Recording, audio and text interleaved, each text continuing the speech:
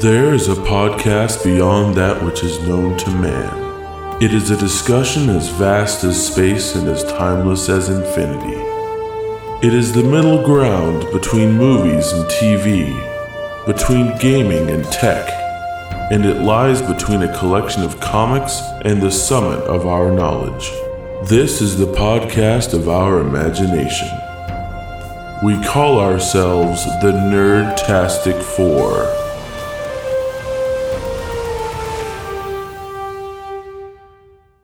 Welcome to the Nerdtastic 4 podcast. My name is Chris. I'm Desmond. I am Curn. And I'm Rose. And I'm Chris. And I was right about Captain Britain. And I was wrong about you being wrong. But you were right, so that's what that means. Guys, if you were here last episode, then you know. If you weren't, then you know what. Go back, listen to it, and then come listen to this one. Yeah. In order, people. Curn had stated that there was an issue with Captain Britain's powers. Go ahead. I said that he sucked as a superhero. Because oh, that's what you were right about. You were about. orgasming over him, and I was like, he sucks. And I couldn't remember why I thought he sucked. And then later on, you looked it up because I knew there was something and I couldn't find it. The amulet of right and his suit. I looked it up. You were right. He had the powers, and at one point, apparently, within the Kingdom of Britain, he was limited on his geographical area of like badassery or whatever. And you know what? This is even worse for me than that. Is I didn't know that part of this Captain Britain story, because the Captain Britain I had apparently is after he returned from and that's the why dead. I'm so happy about this, because getting something on top of you in a comic book deal, that's like a gold medal moment right here. Just so everyone knows, I immediately went home and then told Curn, I said, you were right. I looked it up because I felt horrible because I don't know Captain Britain super well. But apparently after his rebirth, it's tied to the magical force of the earth. And he no longer even needs his suit sometimes, and he runs on emotion like the Hulk. As long as he stays in control of his emotions, he's limitlessly powerful. But Curn is right. At one point, he was bound to the British Kingdom, over the Queen's head. And it's not that I'm a Captain Britain fan or anything. It's just I randomly read that somewhere at some point in time, and I was like, yeah, that kind of sucks as a superpower. You're only good if you're on the Isle of England. Well, I mean, I don't know. Yeah, I wondered about that. Does it count like colonies? Like, I don't know. I don't know. It's like when India was still part of it, could he go over there and be powerful? Or, It's like he's only powerful in half of Ireland. Yeah, Gandhi took his powers away. They're attacking the small village. Great, let's go. Where's it at? Russia. Aww.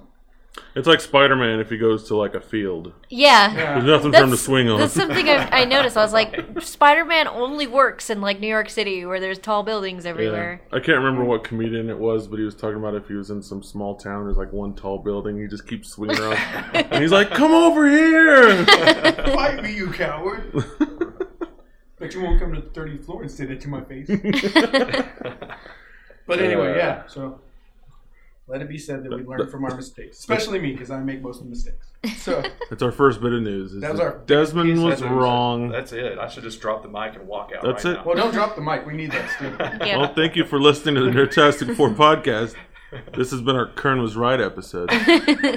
Yay! You know what? We should just label it that. It's a great title. Curn was right. About one thing. I'm going to hang on to this. No, you were right about the jet fighter. That one time in that podcast. No, you're right about the jet fighter. They'll be like, yeah, Grandpa, sure. Because I watched it, I was like, it is way more badass than I thought the jet fighter thing, because it does have the guns now. I was like, awesome, I can play F-Zero for real. Oh, yeah. What else we got? Yeah, what's happening? I got a job today, kind of, pretty much. What kind of job? I can go back to being alcoholic.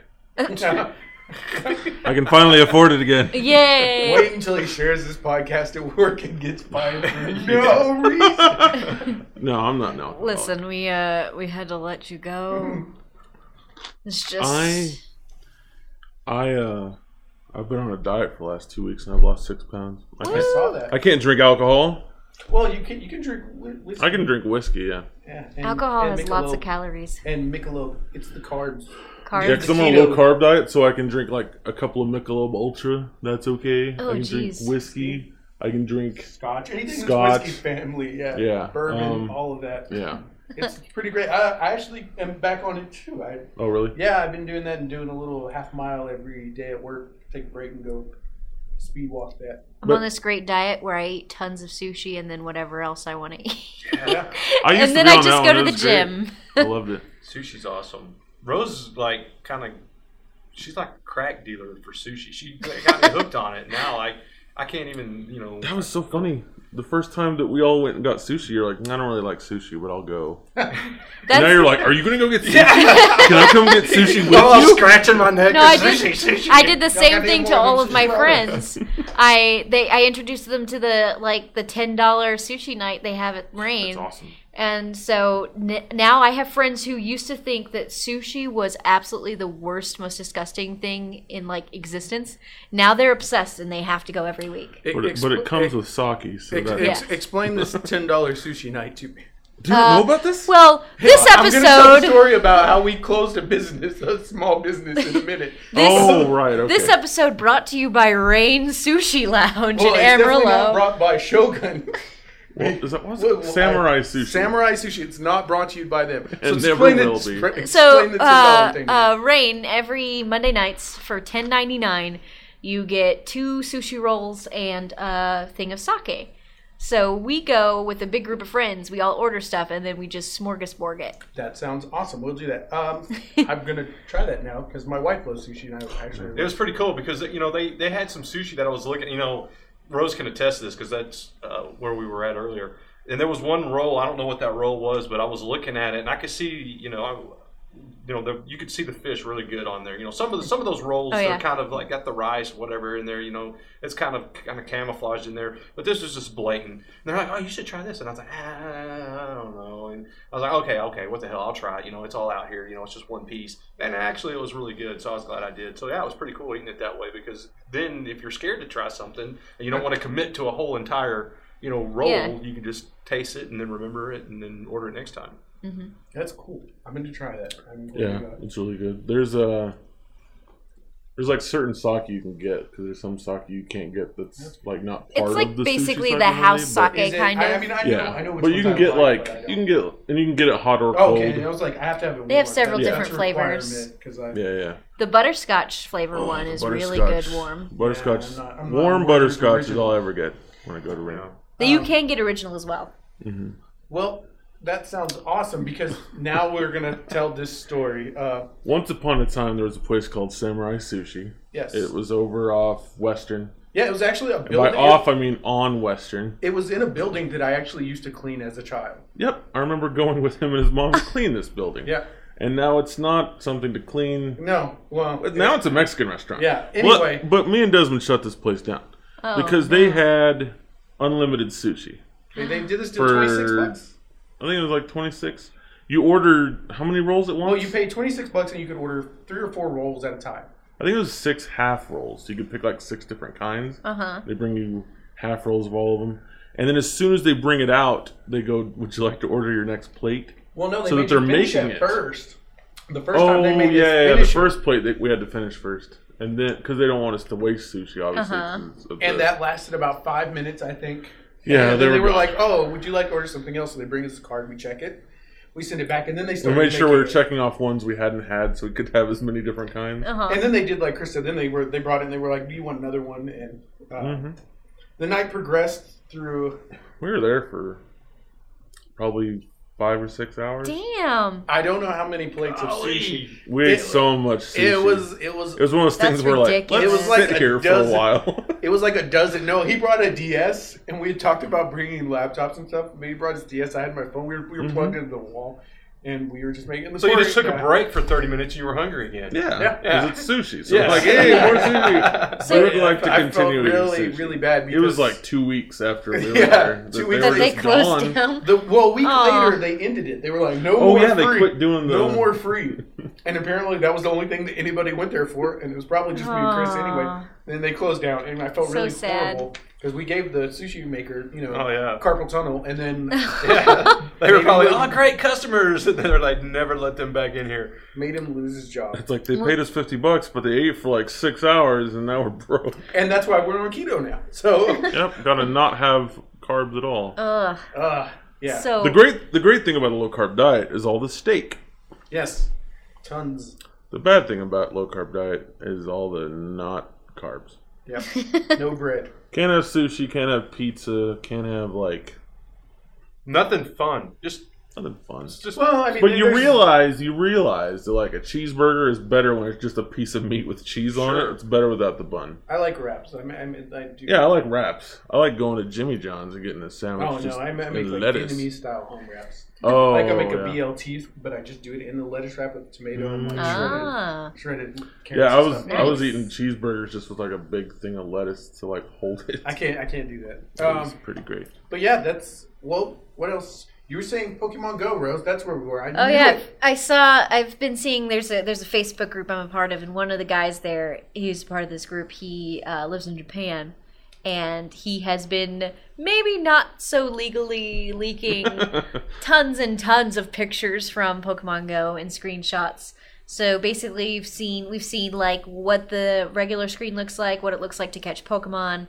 What you play mini games to get Pokeballs, so you're definitely not going to be buying them all the time and with real money. It'll probably be optional. It'll probably be optional. I don't want to play mini games. I would imagine that there will be microtransactions. There was also the announcement that wasn't really an announcement for Pokemon Sun and Moon. It was basically just a non-announcement. It was a non-announcement. It's like, yeah, remember this thing we told you about a couple weeks ago? Well, we're going to tell you more about it sometime. Yep.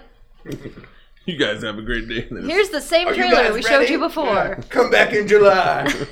Pretty much. Yeah. That's all my Pokemon news. Well, it got me really sad though, because I was hoping it would come out. I was at GameStop and I talked myself out of buying like Sapphire stuff. I was like, no. I don't want to start now because the new one's almost out, so I'll just wait till then. Yeah. And that announcement's at 6 o'clock. I'm going to go home. I got home and nothing happened, and I was sad. Well, it's not coming out till the holiday season. Well, I know, but I didn't want to get one, and like I said, I wanted to see what it looked like and find out more if it was interesting, if I liked who they were going to introduce and what was going on. Yeah. It didn't happen, and I was sad, and I went home. But then it was opening day for baseball, and WrestleMania happened, so I was fine. Yeah, I heard about those things. Yep. And that's all I have to say about either of them. Oh, I heard about those them. Things. No, that's all there really is to say. I mean, it's the first day of baseball, so things don't get exciting until August, September. Sports. Yeah. WrestleMania was kind of a bust anyway. The women's match was really cool. Anyway. Another piece of news. Recently, some people might have seen it, might not have. There was a little teaser, kind of 12-minute teaser thing for The Killing Joke, the animated movie. Oh, yeah, that's right. And it's coming out this summer. And first it got put up on some random YouTube channel, and then it got taken down, and then it was put up on like Daily Motion, and then it got taken down, even though it was clearly meant to be released the way that it was produced. Yeah. Right. And I think now it's actually officially out. It's Rose found a channel that had it. She shared a link. It was a website, some website, and it had like a YouTube video. Yeah, it is. So it's a YouTube upload. I don't know if they downloaded the video that was originally up. Right. Well, maybe we'll put a link in the show notes so that people can see it, because it is something you really want to see. It looks like it would be a bonus feature actually on the DVD. Yeah. So that may might be what it is. Yeah, that may be why they took it down. I'm sure Warner Brothers didn't love that. No. Yeah. But it looks very interesting. I like that it's the voice actors from the 90s cartoon. And it looks just like the 90s cartoon. It does. And that kind of bothers me. I was kind of hoping for it to look a little sort darker. Of a blend of the cartoon and they the blended comic. it. They talked about blending it also. They were trying not to just copy it off of one or the other. And of course, the comic, they were saying to try to recreate that image would be really hard, in animation. So they were trying to kind of blend it.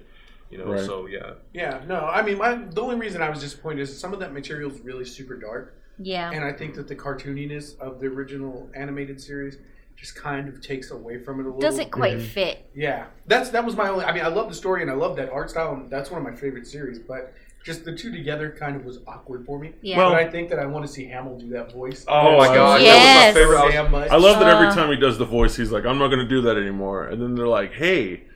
I guess the last time that he said he was done, he said, I'm only going to come back if they do the Killing Joke. Exactly. Yeah. Which is probably half the reason why they're like, we should do the Killing Joke. and in that video, as Desmond said, one of the things that they commented on, I can't remember who it was that was speaking exactly in the video, but they commented on, they were like, we have no idea where he pulls that voice from. Mark Hamill. They were like, but it's fantastic. Because normally when you hear a voice from a voice actor, you can still kind of hear their normal voice in that voice.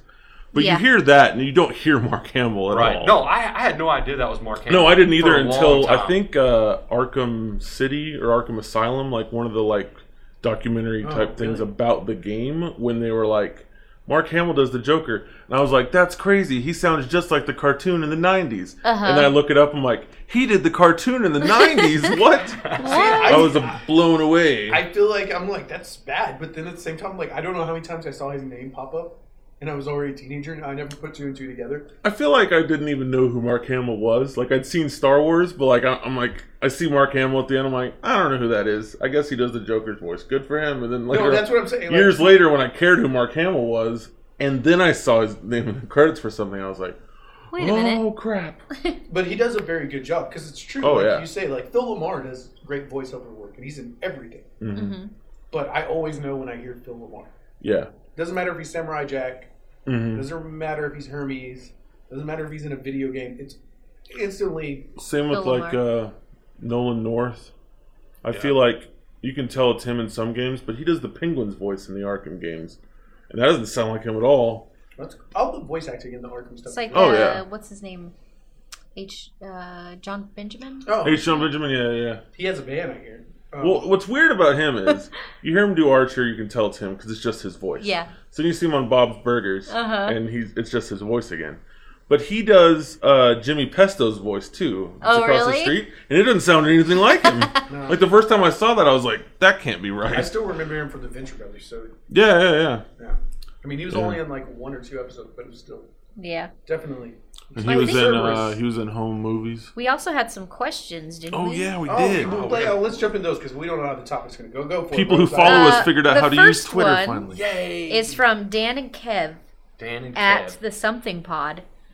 They said, "Do you really think the new Ghostbusters will be worth it? I mean, really?" Negative. I was gonna say Rose is reading the question. I'm gonna roll away from Rose is gonna as I say that.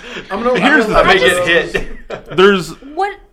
Yeah. Okay, my opinion on it has changed very slightly, and only because of one reason.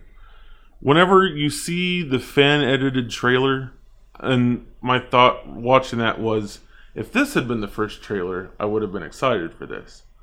And it's like, yeah, but it's the same footage, just edited differently. So then my thought is, well, the movie's going to be edited differently than the trailer, obviously. Yeah. Because it's not going to be a bunch of quick cuts and random text and stuff like that. So I'm like, I'm going to watch it. Which is like an upgrade from I don't care and I'm not going to watch it. So, I don't know. And I like the people that are in it. And like, I read here's the thing. I already know the entire story because it leaked like a year ago, and then it got confirmed recently by more people leaking that they know the whole story.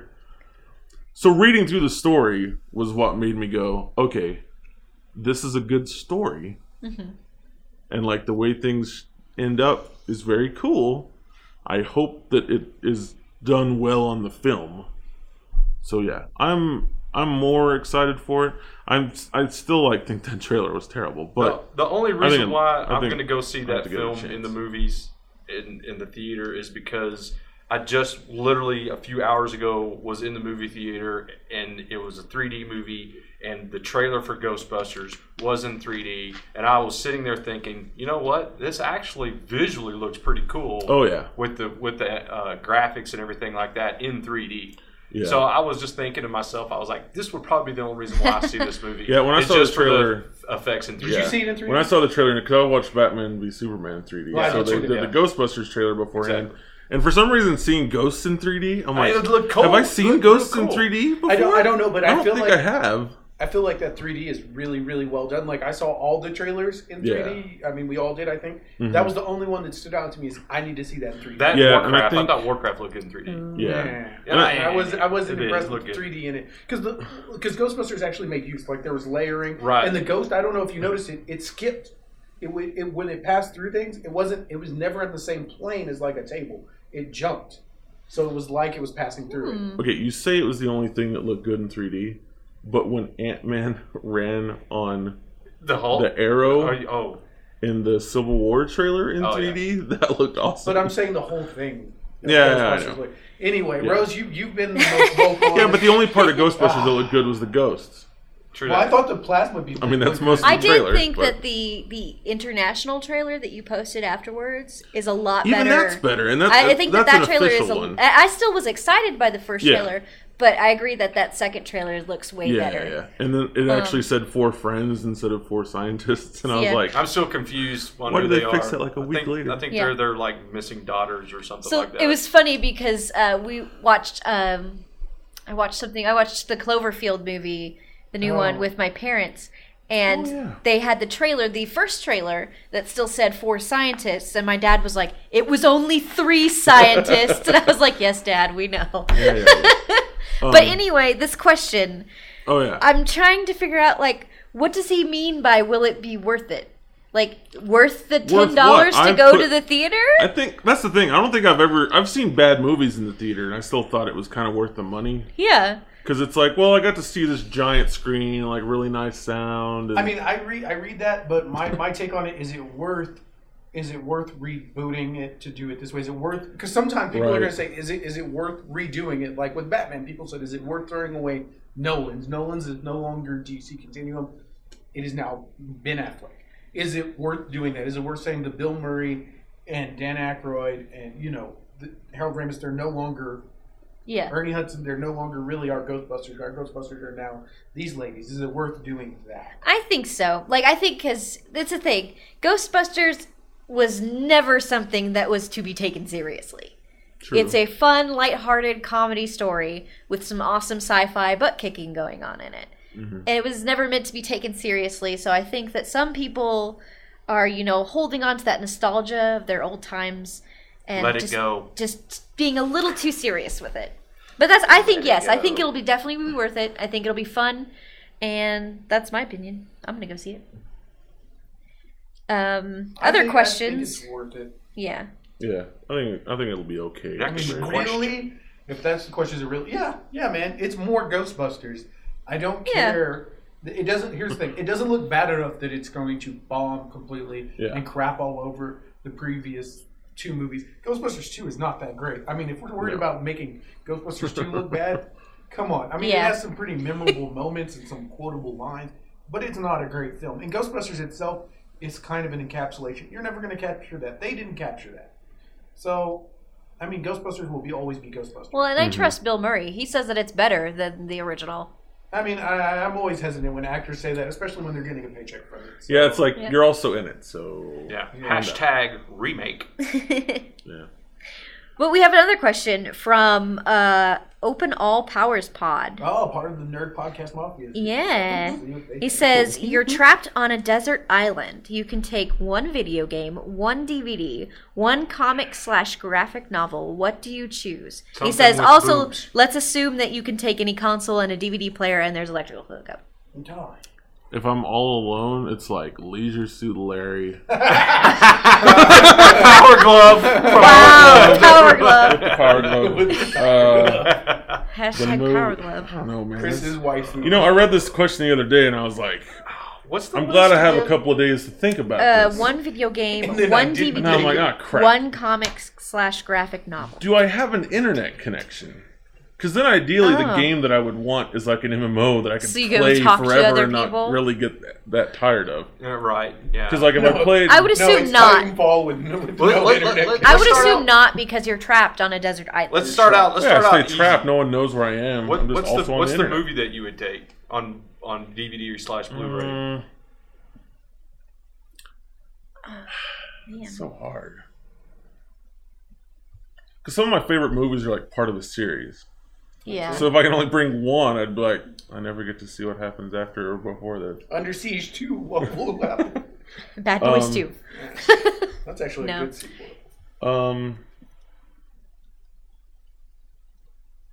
Does anybody have any ideas? Yeah, I think I seriously was thinking about this today. I read it and I was like... My video game would definitely be Fallout 4. Yeah. I mean, that's obvious. Well, do you get the DLC when it comes out? Yes, I get all the DLCs because I paid for the season Assuming you have internet connection.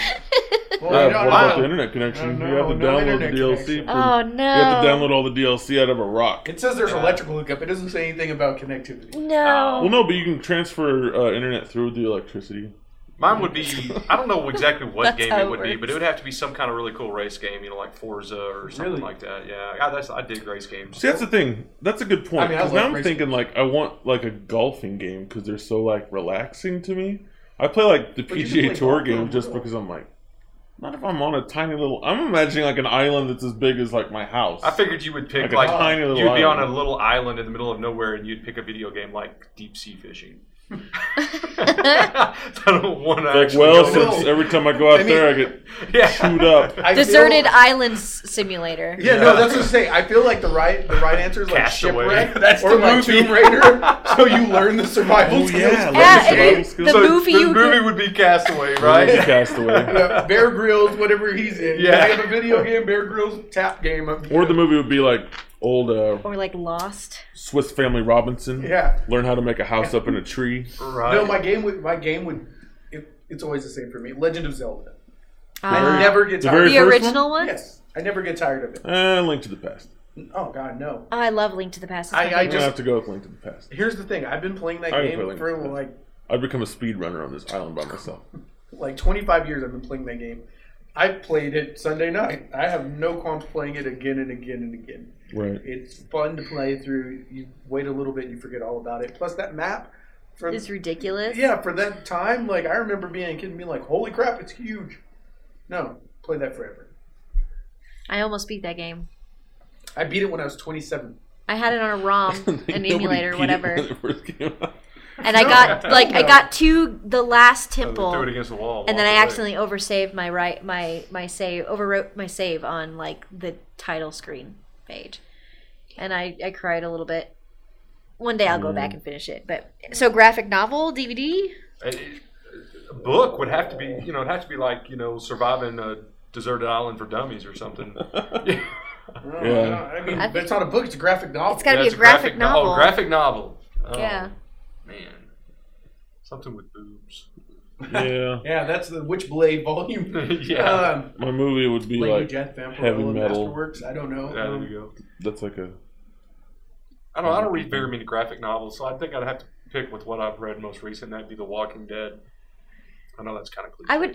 If I picked a graphic novel, I feel like it would have to be the big volume that has all of the whole storyline. Yeah, has a whole storyline in it. Yeah, because if it's just one if it's just one comic book, you have 5 minutes of reading, or maybe even less.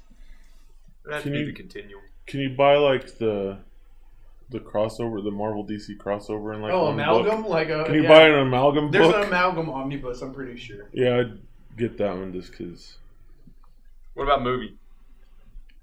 Aside from Castaway, Highlander. God, yeah, I should have known that. Of course. Well, I guess then I'm going to take Something Wrong. So I'm going to take Something Wrong. That's his question. Yeah, that's my question right now. Highlander's what's winning. What's your favorite movie? Highlander or Something Wrong? No, what? Yeah. Check right now. No, I'm going to check it. What's the percentage on that poll? The question for those that don't know is, what is the greatest film in the last 50 years? And the options are Highlander or Something Wrong. And before we recorded, Highlander was miles ahead. I mean, 50,000 votes? I don't remember. Out of 8 people. 50,000 or 5, something like that. Yeah, it's one of the, who's counting? I mean, really. Well, the internet. He stopped counting after 2. Imaginary internet points. So, what's it at now? I'm looking it up.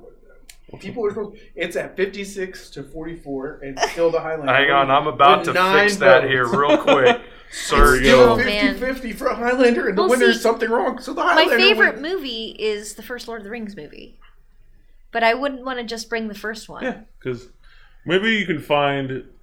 No master cuts. This is commercially available. But I'm also trying to decide which, because there are several movies that I can watch over and over again. Check it now. It's 50-50, right? Yeah. So, I think my movie would be the first Back to the Future. That one I'm okay with watching without watching the other two. And I just love Back to the Future. That works. My graphic novel, Frank Miller's The Man Without Fear. I don't care. Again, it's just a person. I know off the top of my head what things I read habitually over and over again anyway, so I'm pretty much stuck on a desert island anyway. I'd bring like a graphic novel. What is that like Bible for kids?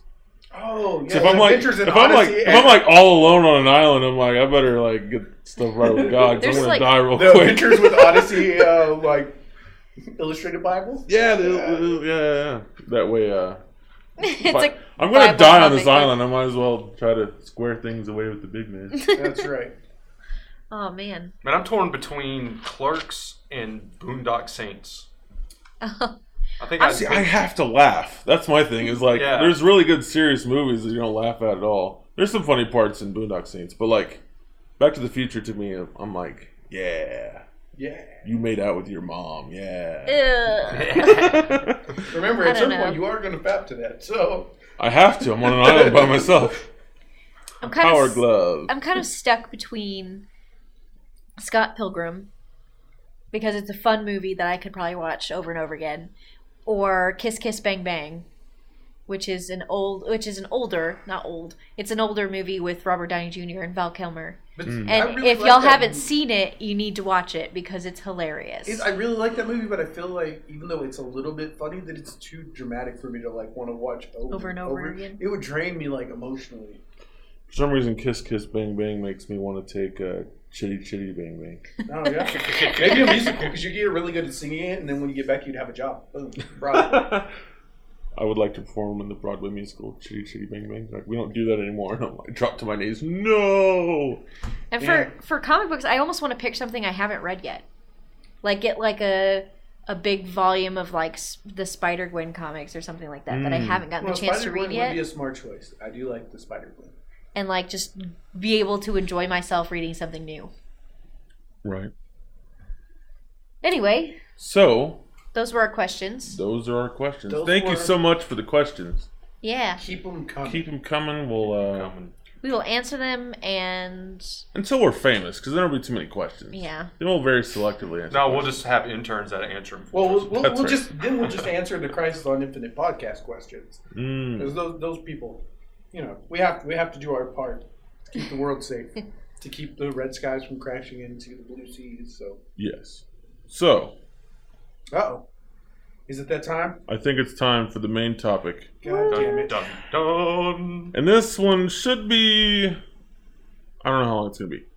It could be short. Could be long. It'll probably not be short. It could be a bloodbath. It could be a bloodbath. It could be... I don't think it'll be murdered. Because I think, it's one of those things... Okay, here's the topic. Batman versus Superman. Yeah. And we are going to do a little spoiler-free... Yeah, we're going to start off spoiler-free, talk about very general idea of the movie. Personally, I went in... Okay, I hated Man of Steel. I went in expecting this to be awful and came out with my friend saying, that was terrible, wasn't it? And I said, I think I loved it. That was like the first thing that I said out loud about it. Now, does it have problems? Yes. But I feel like there's very few problems that are actually... I don't think there's any major problems that I had with the movie. Yeah. There's a couple of things that I'm like, I wouldn't have done that or this, but overall, I really enjoyed it. All the performances were really good. Like, I think Ben Affleck gives Christian Bale a run for Best Batman. I think he probably just beats him. Yeah, I think Affleck did a pretty good job. I mean, we talked about it before about pigeonholing an actor, and my take was, when I first heard Keaton was going to be Batman a long time ago. And so I learned not to pigeonhole anybody. So I thought Michael Keaton did a really good job. But I thought Affleck did a great job as Batman and as Bruce Wayne. I thought he portrayed both those, sides of that character really well. So I enjoyed it. I thought that he was one of the bright spots. I enjoyed some of the performances in the movie. I thought overall it was sloppy and the story wasn't there. And it crammed way too much in. And there were parts that just didn't make sense to me.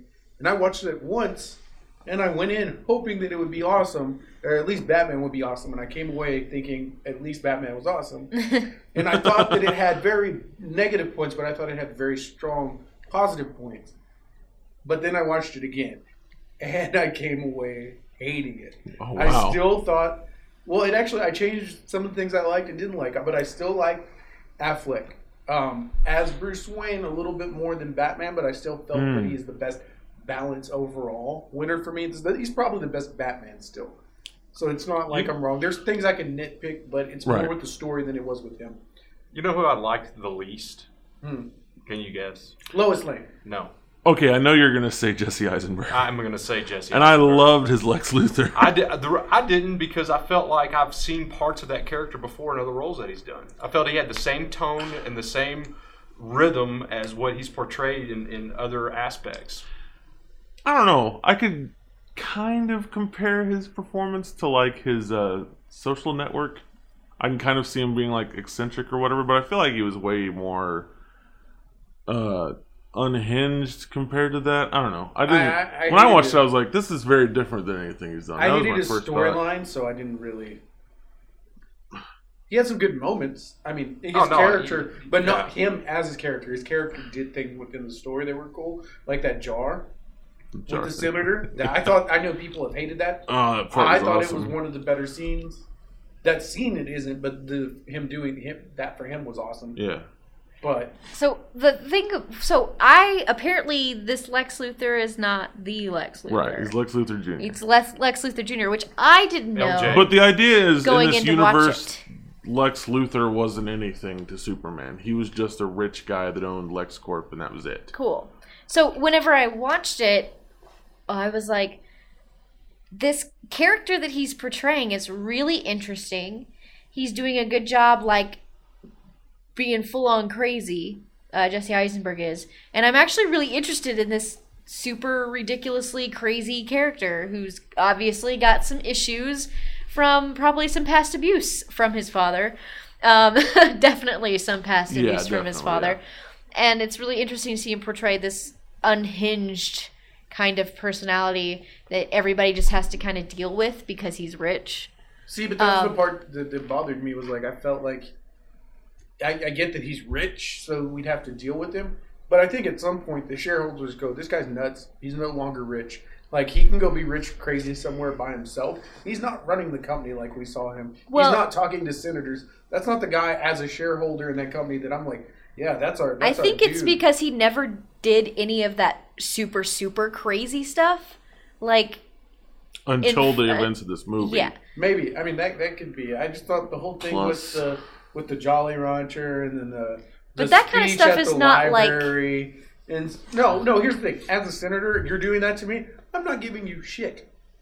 That's just, like, I know you're insane. Why would I can't imagine any world where a senator would be like, yeah, unless he's donating to him, but they never said that was happening. He's just like, I'm going to stop Superman. The senator's like, that's a great plan. I'm guessing there was some pocket lining going on. Yeah, but we could have seen that. There was enough. Well, Superman gets into the tub with his shoes on. We could have took time to see him hand a briefcase off. But I thought. Alert. Superman sorry. Goes. Yeah, no Superman gets in the bathtub with his shoes on. With his clothes on. Wasn't that in one of the trailers? Totally. That's why it's PG-13, ladies and gentlemen, because you don't get to see Superman wiener. Or Lois Lane nippies. Well, yeah. No. Lois Lane was. I don't care for Amy Adams' character, but I thought it was written really poorly. Just to jump in and steer us somewhere else. Wonder Woman, I was okay with, but I feel like she wasn't anything special because she didn't have enough screen time to be anything special. I thought the screen time she did get, though, showed that she was awesome. Yeah, Yeah, I really liked her. What I didn't really understand... No, that's a spoiler. Well, I'll wait. Well, who has some non-spoiler stuff? Because I mean, there's things I can critique, but I'd really rather do it during when we can have everything out open. I was not even like interested in really seeing this movie in theaters because I hadn't seen Man of Steel, and I was like, But all my friends were gonna go on Friday or Saturday night, so I was like, all right, I'll go with you guys. It's fine, I'll go. And so I watched it, and I was like, yeah, this is pretty good. I could see why some people might not like it. There's some weird moments, but for the most part, I thought it was pretty cool. I was not interested in going to see it in the movie theater until Rose, Chris, and Desmond said we were going to talk about it in our podcast. So a couple hours ago, before we recorded, I went and saw it. So, but I'm glad I did see it. I was entertained. You know, you'll hear me, if you listen to our podcast over time, you'll hear me say that frequently in regards to something. If I'm entertained, I enjoyed it. I'm not a hardcore fan when it comes to, like, you know, critiquing things in relation to what they were in a comic or a book or something like that. You know, because I know how they do things in the movies. They change things up. They want the flow to be different. It's that director's perspective. So, you know, you get two directors doing the same story. They're going to be produced, you know, or they're going to be directed differently. You know, they're going to have, you know, different flow. So for me, I thought I was entertained. I enjoyed it. There was just one little minor physics thing, which I can talk about later, that I didn't care much for, but it was very minor. And, you know, overall, I thought it was pretty cool. I'm glad you brought up that point, Curn, because a lot of times I do hate things because I'm a comic nerd and they change it, and I feel like it has to be a concrete way because it's so iconic. And there's lots of storylines in this that are iconic, but actually I'm not upset with any of the real changes they made. I mean, I wish they had been the other way, but I didn't feel that was a negative. For me, it was the director aspect. I feel like Zack Snyder is not good at coming up with ideas and telling a story on his own. Like, everyone goes, well, he did 300, he did Watchmen, he's done these movies that are good. But those, like even the Guardians of Gahul, like, those are all stories that somebody else wrote that were critically acclaimed works that he just adapted, in some cases, shot for shot, onto the big screen, didn't have to do a real performance, and it worked. But then he does things like Sucker Punch, which he pretty much came up with himself, and it's almost unwatchable. I'm like, am I the only one that likes Sucker Punch? I loved Sucker Punch. Sucker Punch was awesome. If you can tell me what's happening with her dancing, I will give you $1. She's being forced to dance. But is she? Or is it the play? Or okay. Yeah, about the little dream sequence thing. The whole point is that none of that really matters. It's all like it's all her helping that one girl get away. Right. But or is it, or is she in the asylum? This is an interesting point. If it had been more followed through, but I say the same thing about this movie. There's lots of interesting plot points. Mm-hmm. Maybe when we get the DVD release and I get my extra 30, 45 minutes, it'll be great. But right now, there's a lot of things hanging in the wind. Right. So, do we want to go ahead and go into spoilery stuff? I think so. Sure. Spoiler tag. Okay. Spoiler tag. Spoilers. Should we do this like character by character about what we think like? so. Let's just be real. I mean, we can go through. We'll like just, if story you bring up of the movie. We'll keep going. I liked Lex Luthor. I remember seeing, before I saw the movie, I watched somebody give like a little description of why they didn't like it, and they said, when you watch the movie, if you haven't yet, keep one thing in mind that describes why Lex Luthor is a terrible character: jar of piss. And I was like, I don't know what the hell that is. That sounds terrible. Then when that part happened, I was like, this is badass. And then everyone died, and I was like, this is awesome. I was like, I don't know why they thought that was like the perfect way to describe Lex being a bad character. I was like, that was sweet. I thought that was... He killed his like personal assistant. She was sitting next to his seat. Yes. And like she'd been in the movie, like, I was just like, I guess this is his assistant. And she's even sitting there like she doesn't even know what's going to happen. And then the wheelchair blew up, and I was like, oh, God. Right. It was so interesting because like she was always kind of there in the background. So I thought that she was somebody like, you know, that they were going to use later on. Yeah, I thought she was going to turn out to be some kind of but personal then, like, bodyguard. I don't know, at the very end there, whenever the shit's about to blow up, she gives this, like, weird kind of smile. Side glance. Yeah, she gives that glance, and I think she realized that he screwed her. Uh-huh. She's like, shit. And then, boom. Yeah. I thought, I enjoyed that scene a lot. That's one of the scenes that I've heard criticized. I don't care so much for, I can't remember her name, the senator, the actress. Yeah. Holly Hunt? I don't know why I don't like her. It's not that I don't like her. I just thought that the way she was great in the rest of the movie, but that role, like her stutter, seemed really forced to me. Like she was trying too hard to prove she was distracted. So I wasn't for that, but when she turned that jar and we saw it's like Granny's beach tea or whatever, I was like, I instantly knew something was going to happen, but I mean, I knew it involved the guy or the girl, but I didn't know what, and then it happened. And what was great to me is I feel like I figured it out at the same time that Superman figured it out, because you could tell that he realized something was going to happen too, like right before, like he because he turned really quickly, looked at the wheelchair, then it blew up. I figured that out when Lex Luthor handed him the wheelchair. Really? And was like, I need you to do something. Well, you knew something was going on. I knew something I was thought gonna there was like happen, kryptonite. Oh, I knew he was going to blow up that whole thing. So I just thought he was helping push the court case because he wanted Superman. No, I knew he was going to be some kind of patch. Because like my whole thing was he said that he wanted all these things to help control Superman, and they're like, we're not going to do that. So I was like, okay, well he's going to try to make sure that people hate Superman so that he can get access to all this stuff. That's what I thought was going on. And now that's why I didn't think the wheelchair was a bomb. So now talking about that, okay, you know, the part where it was bouncing back and forth, you know, because, you know, that character got hurt during the Zod fight with Superman. Wally? And and then it's bouncing back and forth to Bruce Wayne when he's seeing these return checks. Yeah. He's setting this guy up because he took a hit, got injured, everything like that.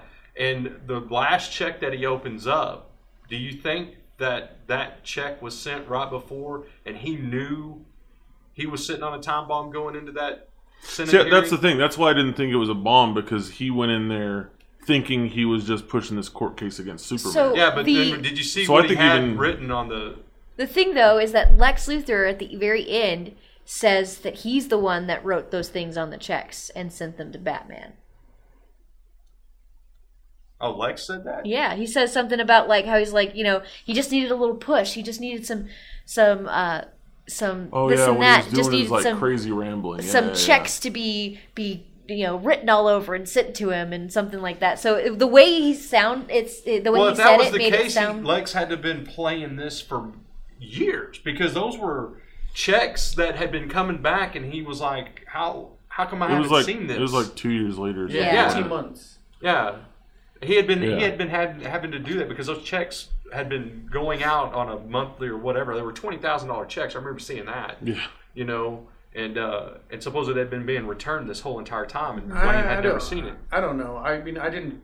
The check thing I thought was fine because it didn't really lead anywhere. I mean, it was kind of interesting, but it wasn't much of a reveal. It was just a reason to cut back and forth. Yeah. Well, I think the checks being sent back though, like whenever he realizes that's whenever it's like. My first thought was, this guy's just prideful. He doesn't want to take Bruce Wayne's money. Like, he wants Superman to pay. He doesn't want Bruce Wayne to pay. That's all I thought that was. Yeah.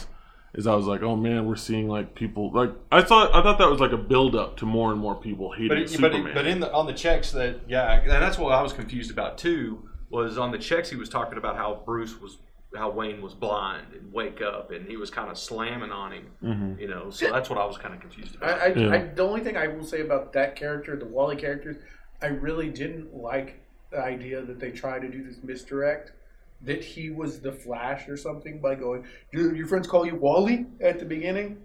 Oh yeah. And I was he has no legs, so he's gonna get bionic legs or something, and he'll be super fast. And I was like. That was probably the lamest attempt, because it's like, did everyone not know that Ezra Miller? I mean, I know everyone didn't. But it already announced who it was. So. Didn't know that he was cast, but it just it felt really weak and like obvious that wasn't going to be a thing from the beginning. Mm-hmm.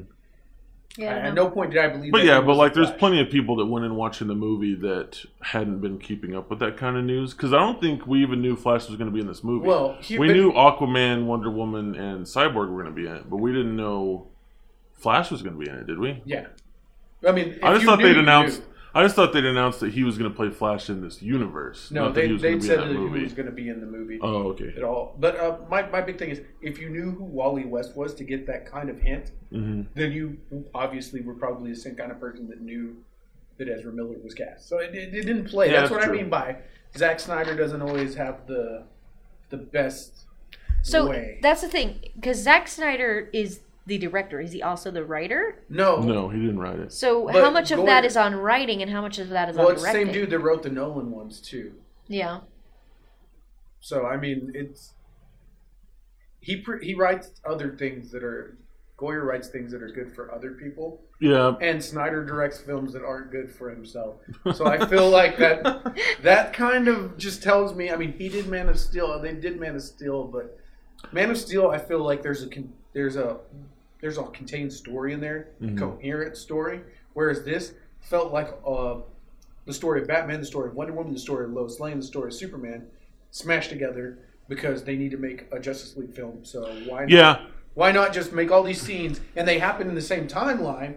So we'll just put them together, and we'll get to the part where we throw them all on the same tiny island, and that'll be our Justice League setup. What was weird is Wonder Woman's entire story in this movie seemed like a kind of prequel to her movie, even though her movie's in the past. Mm-hmm. But like whenever like the picture that he finds is the one of her basically from the time of the movie that's going to come out, like from 1917. Yeah, I was like, oh, so this is like the first. It's probably like there's probably going to be that exact shot in the movie. Oh yeah. And there's who's in the picture? I don't remember the guy that I hope is Apache Chief. Yes, we all hope it's Apache Chief because that'd just be fantastic. But I feel like her story was almost tacked on, like the parts where I think me and you were talking about this the other day, where like her parts where she was like investigating Lex and stuff like that. It almost feels like that might have originally been the lowest plots, especially since she ended up looking into Lex anyway. So like her being at the party and running into Bruce Wayne and them not knowing each other would have also made sense. And she was looking into Lex anyway. So they kind of just changed that over and kind of just shoved Wonder Woman in there. The biggest reason that I like it overall over what, like, that's to me is like a directly goes against what a lot of people don't like about it, is so many people were like, there's no story, or there seems like there's missing plot points and all this other stuff, is that I feel like too many movies hold your hand the whole way. And like so much of this story made sense to me because I was filling in the blanks in my head. I mean, what blanks? Because to me, I felt like it was too spoon-fed. Well, like how so many people are like, I don't understand Lex's motivation. Like, why does he want to kill Superman? I'm like, the same reason Batman does. Like, he doesn't like Superman for the same reason Batman does. I thought that was kind of They just have different, like... Yeah. I mean, different Bruce resources, Wayne I guess. is supposed to be the intersection of Lex and Superman. Yeah. He wants to do what Superman's doing for crime, but he has a different way, and he wants to stop Superman like Lex does, but in a different way. And so they cross. He's the intersection. You know, he's the nexus that brings everything together. That's why he's in the movie. I felt like that. What I meant by spoon-fed was that whole Lex's scheming thing doesn't make sense, and this is why I blame Snyder, Rose.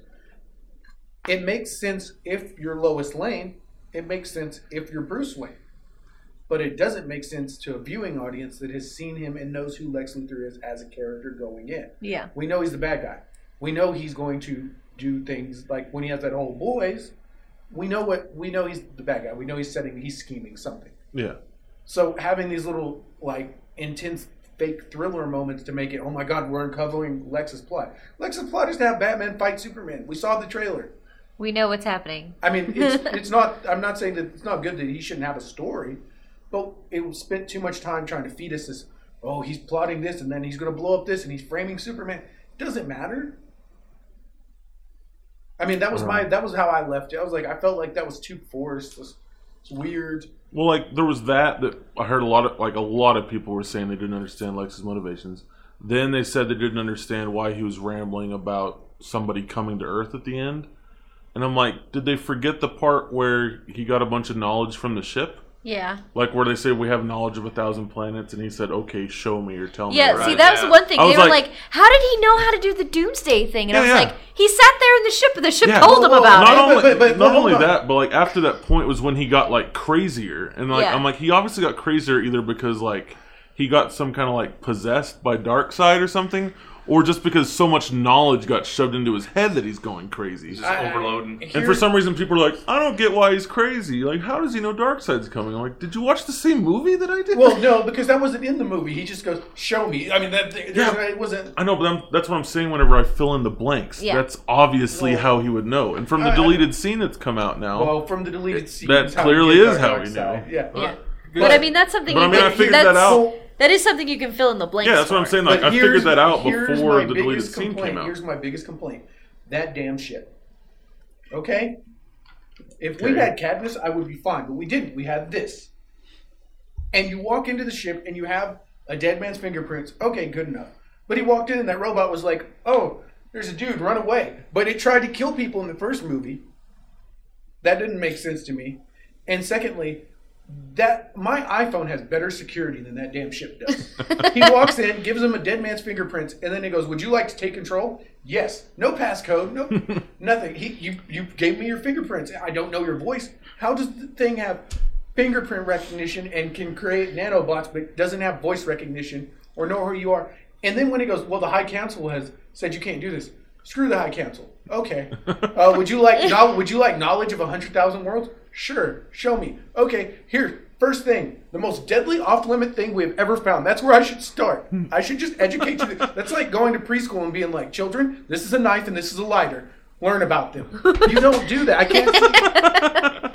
I can't see that being the smart thing. And then he's allowed to override it and do. That just blew my mind, and I was totally against. See, that, like, I'm filling that in my head. I'm like, okay, well, the ship knows that all of it, like, that its original owner's dead. So it knows that it can't get any commands from that.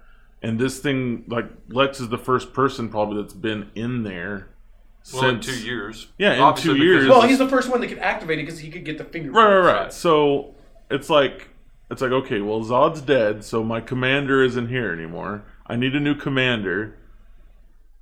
Would you like to assume command? Whoever you are, the first person that's been in here in 2 years? That is a horrible system for a majorly destructive battleship. I can agree with what Desmond's saying on that as far as security protocols. And then you put the man whose fingerprints you put on there, you put his dead body in there. The ship obviously can create something from his body. It can't go DNA, fingerprint match, and go, wait a minute. Isn't this the guy controlling the ship? Who are you? The thing about that got me was that, like, he puts the body in and then cuts his hand. I don't understand that. Why does he need his blood to turn Zod into I don't know, because those octopus eat it that were floating down there that came up. That needed fresh blood for the... I don't know. But hey, I want to go back to Wonder Woman for a minute. Okay. Because I thought that freaking bitch was badass. And I don't know what her sword is made out of because I don't know a lot of Wonder Woman history. But she was tearing freaking ass up with that thing. Yeah. She's the reason Superman died.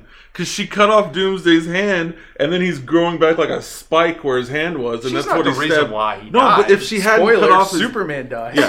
If she hadn't told you it was a spoiler a while ago. So if she hadn't cut off his hand, he wouldn't have been able to kill Superman. Because he could only kill Superman because his hand was now a spike that he just ran through Superman. I don't know. Superman was also really weakened by the kryptonite, so he could have like grabbed him around the neck and ripped his head off or something. Yeah, but he was in like the process. But like all these weapons were doing nothing to Doomsday. No, nothing was. And then her sword is fucking well, that's my question. Is like, could she not cut off his head at some point?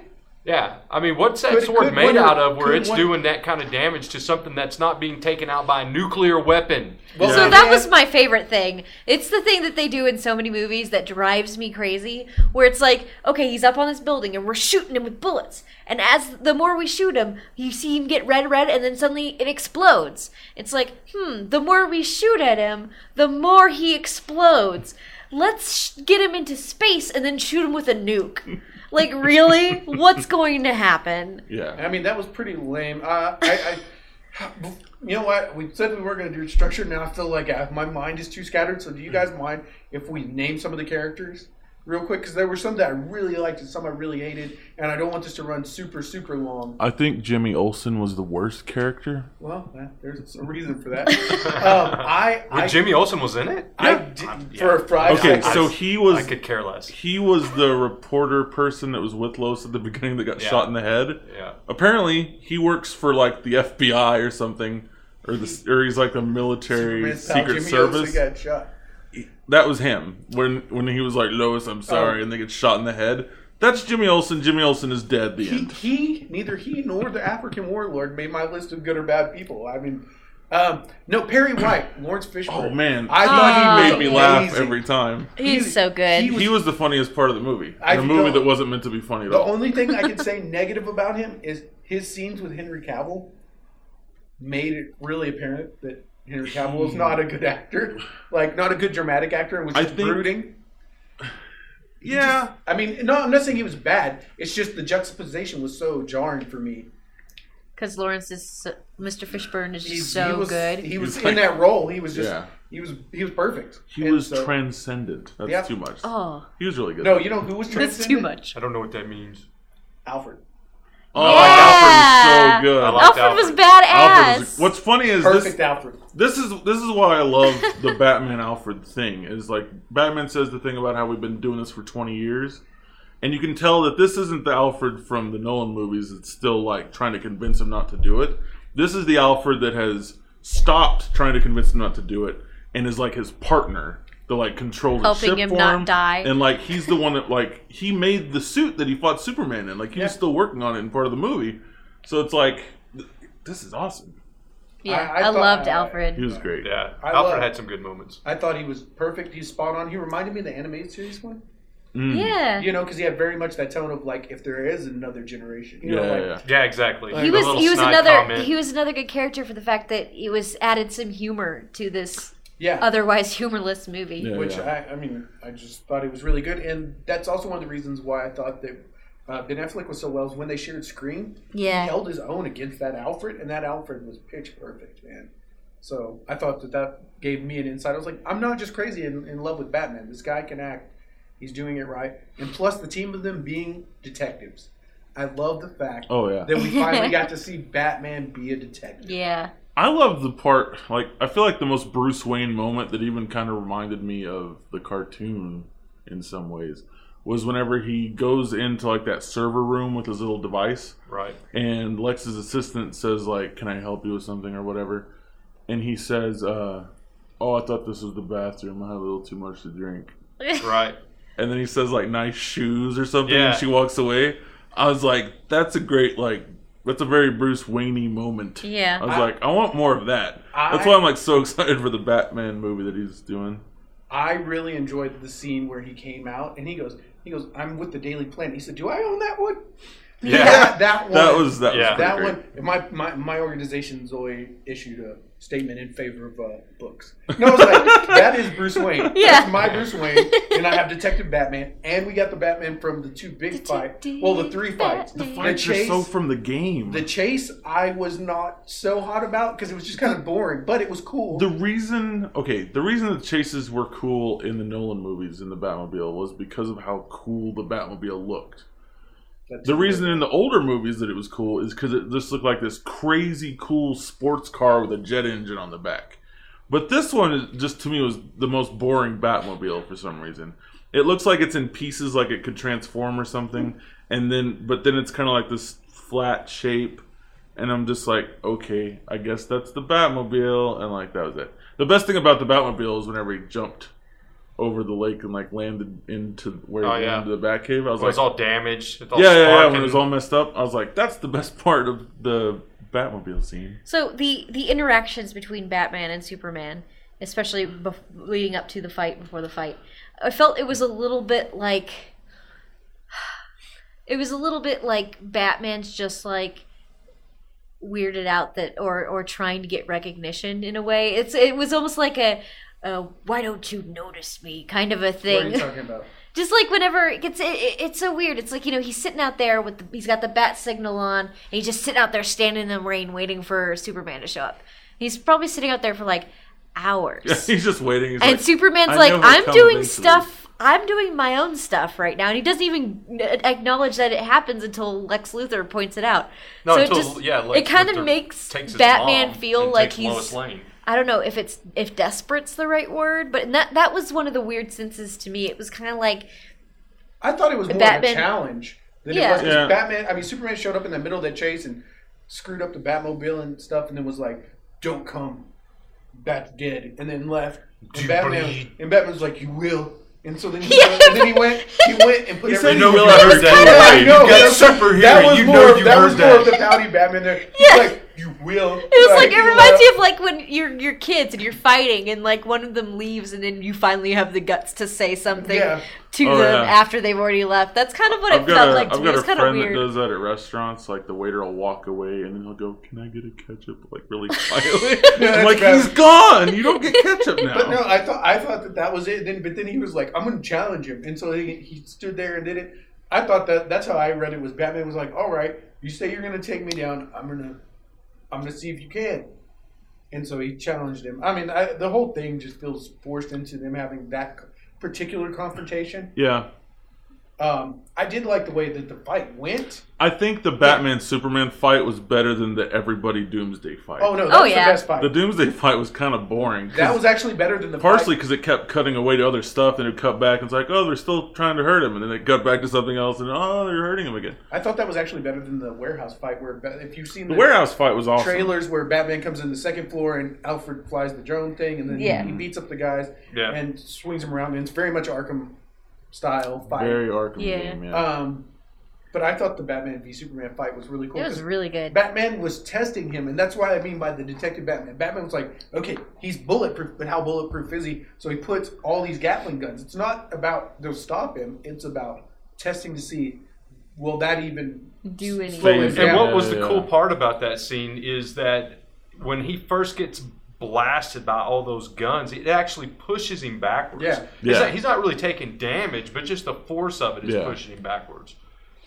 Yeah, no, I mean, in my head, knowing Batman the way I have him pictured, I was like, he's just testing him. He's not trying to beat him with guns or bombs or rockets. Yeah. It's always going to lead to that spear. That is the end game no matter what. See, and the Batman versus Superman fight brought two of the most badass moments of the movie to me.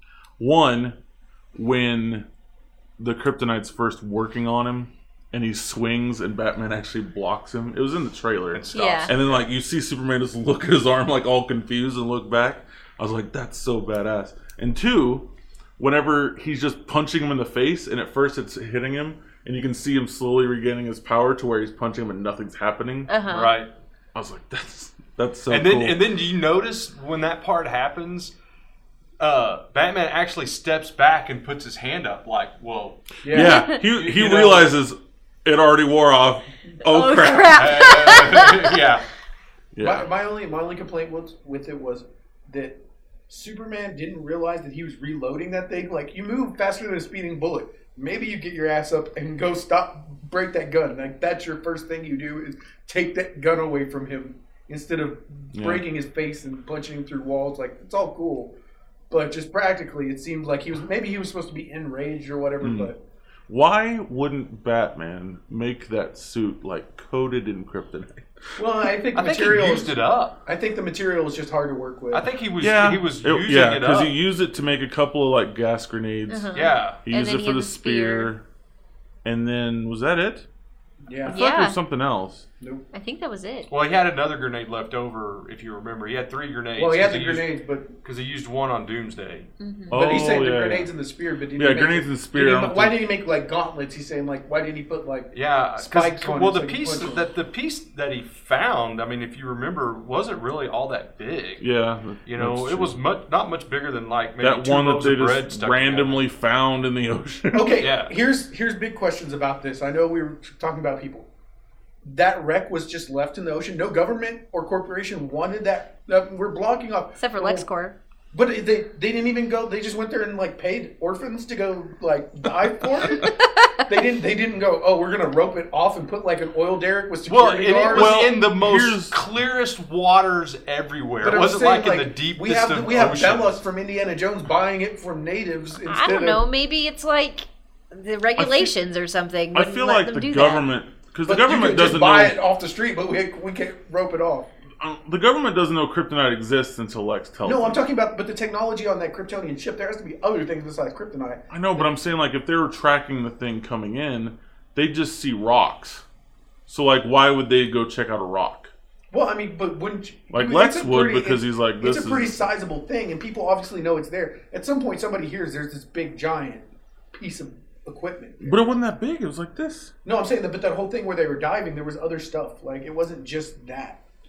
Yeah, I guess. I mean, that was one question I had when I saw it. It was like no one wanted it, and then oh god, what were you saying? Because I had something else, Rose. You said something in it. Sorry. What were we talking about before? The kryptonite. The kryptonite. You realize that if Batman doesn't leave the Batarang, that Lex doesn't force that fight. Because Batman, remember, after the chase, Superman stopped him. He went back and broke into LexCorp. The chase was kind of moody anyway. Uh-huh. Why did he chase them if he could just break in and get it that easy? Well, no. Whenever he found the truck, he tossed the tracking beacon. No, I know, but if he knew where the truck is, he could have just thrown the tracking beacon and let them take it. See, that's what I thought was weird, was that why did he go... He had the tracking device on it. Why did he need to chase I think that after was his them? backup plan. I mean, if he couldn't take it, then he can track the truck. But then his backup plan was to leave the Batarang where the kryptonite was when he stole it. If he hadn't done it, Lex would have been like, who stole my kryptonite? But he left the Batarang there so he could be like, plot device. But Batman leaves a calling card now. Church bells. This Batman leaves a calling card everywhere. I mean, and since there wasn't like a guard to brand with his knuckle or whatever, then he's like, I guess I'll leave my Batarang. That was fine. I thought it was fine because I can understand Batman being like, screw you. I'm taking it. You know, letting them know you're going to have to go up against me. It's not just somebody. There's one weird Batman scene, and I love Batman, but the one where they're in the house where the girls, the slaves or whatever, are being held. Right. That part was... And he's in the ceiling. I thought it was cool that he was sitting there, but then what was with the CGI puppet crawling against the ceiling residue? I don't understand what is this? Which scene is this? It's the first real scene with Batman. The first time you see Batman. He's still here. And then we hear it, and then you go up there, and that guy's branded. It's like Batman's in the ceiling. Like he crawls along the ceiling. And then he scurries, and it's so CGI and gummy, and he just goes everywhere. Well, and it's like super fast, too. I mean, it's not like... I mean, you understand that Batman is a badass, and he's trained, and he's super strong, and everything like that. But this was like freakishly fast as far as like animalistic, yeah, exactly. It kind of looked like a Poltergeist or something like that. The only part about that I didn't like though was that he seemed to be attacking the cop, and I was like, why? I was like, why are you still here? Like, you saved the girls, you got this guy tied up and branded. Just leave. Yeah. That's what Batman does. Like, why are you like? Well, he was still kicking that guy's ass up there when the cops were coming into the room. And then I think he just finished tying him up, and then the cops enter, so he does a little thing up in the corner and is like, "Oh, he didn't see me." Oh, okay. And maybe you guys can help me understand this. I just have one quick question: the Kevin Costner scene. I don't know. Okay, so when I was watching that, my first thought was it reminds me of in the older movies when he went to the Fortress of Solitude and talked to his dad. I kind of liked that scene. Yeah, so I was like. To me, it didn't matter what it was. It could be like this is a Fortress of Solitude thing. It could be a dream. To me, Superman was doing a lot of soul searching in this. That's why, the emo parts that people are talking about, I'm okay with, because he's realizing that he killed all these people. Because before Man of Steel, he could save things, but there wasn't some kind of super force that forced him into these battles. This is his first real. Match that he had, and he kind of screwed it up. He ended up killing him in the end, but there was a lot of destruction. A lot of people died, a lot of things were destroyed. Yeah. So I feel like in this movie, a lot of it was him trying to come to terms with who he needs to be in this world where there's super bad guys, and just because he killed Zod doesn't mean there might not be something else out there. So he's trying to decide who he wants to be. So, him having a conversation with his dad, whether it was a dream, whether he was just imagining it, or whether, it really happened and it was a some weird spiritual thing. Yeah. Whether it was that, whatever it was, I'm like... I just feel like it was, unclear too much. It's just he's walking in the deal, and then he finds him, and I don't know if it's a dream, I don't know. And given that we had other dream sequences... Right. I feel like we could have cleared that up. I mean... Well, and I just kind of... I liked it because it was I'm not a huge Superman fan because I feel like he's boring and not enough of a character. He doesn't have enough personality or whatever. But this kind of did, I feel open that up a little bit, gave him some human understanding. Yeah. It's what I was saying in our chat about the end of Man of Steel, is that whenever I first watched it and he killed Zod, I thought he screamed like that because he killed somebody, and he was like, I can't believe I killed somebody, but I had to. And then I realized that whenever I was watching it again, I was like, he's not sad that he killed somebody. He's sad that, he went from being the only person like this to finding out there were others, and now they're all dead, so now he really is alone. Right. No, I mean... That's why he was upset. That's a good point, but I think that's clear in the movie. I think this scene isn't clear. It's not that it's not a good scene. It's poignant. It's one of the most... but that's what I'm saying. I don't care what it is because it's a good scene. But that's how the whole story. But then here's my problem. That's the whole movie.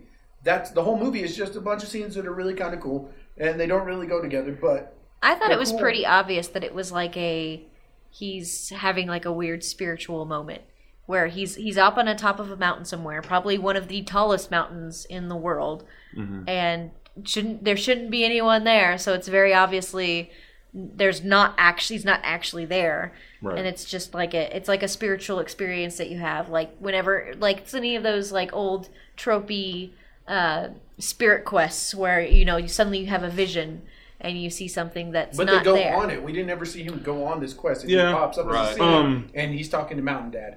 And Batman's dream like was kind of cool in the desert. The only thing I thought was cool about it was the box of lights, and then the thing with the Flash. That was weird too. The thing about you say that like Batman's dream, it was like clearly communicated that it was like a dream or something, or maybe a vision in a dream. But then you think about the fact that like we don't get to see him. We see him like the file's decrypting. He dozes off. Then he's like in this desert meeting people. Mm-hmm. You think like, okay, I guess we're cutting to when he's getting the kryptonite. And then he's like, do you have it? And then you get in the truck, and then, okay, he's being attacked. Right. But he wakes up and then sees the Flash come through like the portal thing. Then he wakes up again. Yep. Mm-hmm. So like that's not clear either. Like I don't know. Well, it's clear it was a dream of some sort. Whether it was I'm saying like the first time he woke up, was he still dreaming? Was that not really waking up? No, was that like a dream inside a dream? But here's the thing. That's an understandable. At some point, he woke up from a dream. Whether the Flash was a dream or not, we don't know. See, but that's what I'm saying though. Is like to me that was more unclear than the Kevin Batman Costner thing, part. or than the Superman thing. Yeah, the Kevin Costner thing came out of nowhere. We were like talking to Lois Lane. She's in Washington, and then all of a sudden Kevin Costner showed up. There was no kind of Superman going on this sojourn. Well, he does disappear from the Congress place, and then they're like, "Where's Superman? Where's Superman? He's gone." Mm-hmm. And then like you have some scenes without Superman in it, and then suddenly you see him again walking around on a mountain. You're like, "Okay, he left." That's what I'm saying. That's not clear. Was he dreaming? Did he die then and go to heaven? Because I thought it was pretty clear that he left and was. Well, he left, but I'm saying, did he die? Did he go? Did he go on Spirit Quest? Was it a dream? Did he take a nap in the Lincoln bedroom? I don't know. That was it. The only other question I had was Superman uses bullets. Yeah, like, I don't understand why anybody thought that. But that entire storyline was stupid. And the whole Lois Lane storyline was stupid. Yeah, and I feel like what's weird is, I think I said this in the last podcast, I don't really like Amy Adams, other than like in American Hustle I thought she was good. But like even in Man of Steel I didn't think she was good. And I feel like this is probably, I could say this for a lot of characters in this movie, the characters were better than the stories they were in. And like even Amy Adams, I'm like, she played a really good Lois Lane. Her entire storyline was stupid until except for the part where like Lex threw her off the building because he's like, I know Superman will catch you, and he threw her off. I was like, that's awesome. Because that Wonder Woman Doomsday fight, that whole like. Who's that guy that she like talked to about the bullet? And he's he's one congressman. He's a congressman or something like that. Yeah. I mean, is he like important from the comics at all, or is he just a movie person? I mean, he might be. I can't remember his name right now. But I thought the Doomsday fight. Let's close out with that. That's the end of the movie. Superman's death. I was disappointed. It seemed very anticlimactic. Yep. I knew he was gonna die. Yeah. Because. He had to, because it's Doomsday. But what I didn't get is that, like, there never seemed to be that moment that I'm going to be like, oh man, Superman's dead. And, like, because it happens, and he's like, see his face. And then after that, he's never, like, the focus until he's in a coffin, and, like, the focus is on a coffin. Like, he's laying there, like, Wonder Woman moves him, and then Batman moves him, and then Lois is sad. And I'm like, where's like the shot of his face, like just not moving? Or like his I'm showing everyone from the cover of The Death of Superman. Like Superman's bleeding and his cape's floating on that pole, and Lois is holding. And the weirdest thing about that not being in this movie is that Zack Snyder loves taking like a picture from a comic and he's putting it in the movie. He's really good at it. So how is that not in the movie? No, the thing looks great. He just doesn't always tell a great story, and that's why I'm so upset. There was iconic imagery from The Dark Knight Returns, from The Death of Superman, from The Return of Superman, which is what I think the Kevin Costner thing was supposed to be a nod to. Mm-hmm. And I'm just kind of upset that we didn't see Superman get his suit ripped up, that he didn't get bloodied. See, that's the thing that bugs me, and I wonder how different the R-rated version is going to be, or if it's just going to be some extra footage. the only blood in this entire movie is when Batman scrapes his cheek with the spear. And I'm like, what about when you were beating the crap out of him when he was weakened from the kryptonite? Just blood out of his mouth or his nose is broken something. Or no. How cool would it have been if he had broken his nose and then as he regained strength, his nose just fixed itself? That would have been cool. That would have been really cool. And it should have happened with what we're given in the story with the kryptonite and him being weak and stuff. I agree that it was anticlimactic. I just felt like at the end of it, they were like, well, we have to find a way to kill Superman. So cut off the hand, give him a spike, and then he'll grab the kryptonite spear of destiny and ram it through him. And it just, I don't know. It seemed really weird and just fell flat that it was like death. They also kind of pulled a Return of the King and had like 6 different endings. Yeah, I complained about that. So I think that the way I think it should have gone is it should have ended after the Lex Luthor Batman confrontation in the prison. Where he's like, where Lex Luthor's crazy and yelling, and you see the music's all loud, you see the picture hung upside down, and it's kind of scary, and that should have been the ending, and then they could have used that little last bit with Lois throwing dirt on the coffin as the stinger.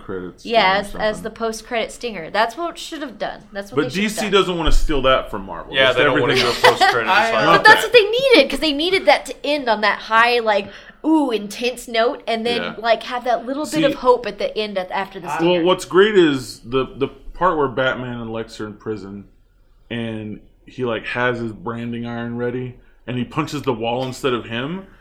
To me, that's saying that like Superman. Okay, it's clear that at some point Batman's faith in humanity or something has been broken. That's why he's okay with killing people now.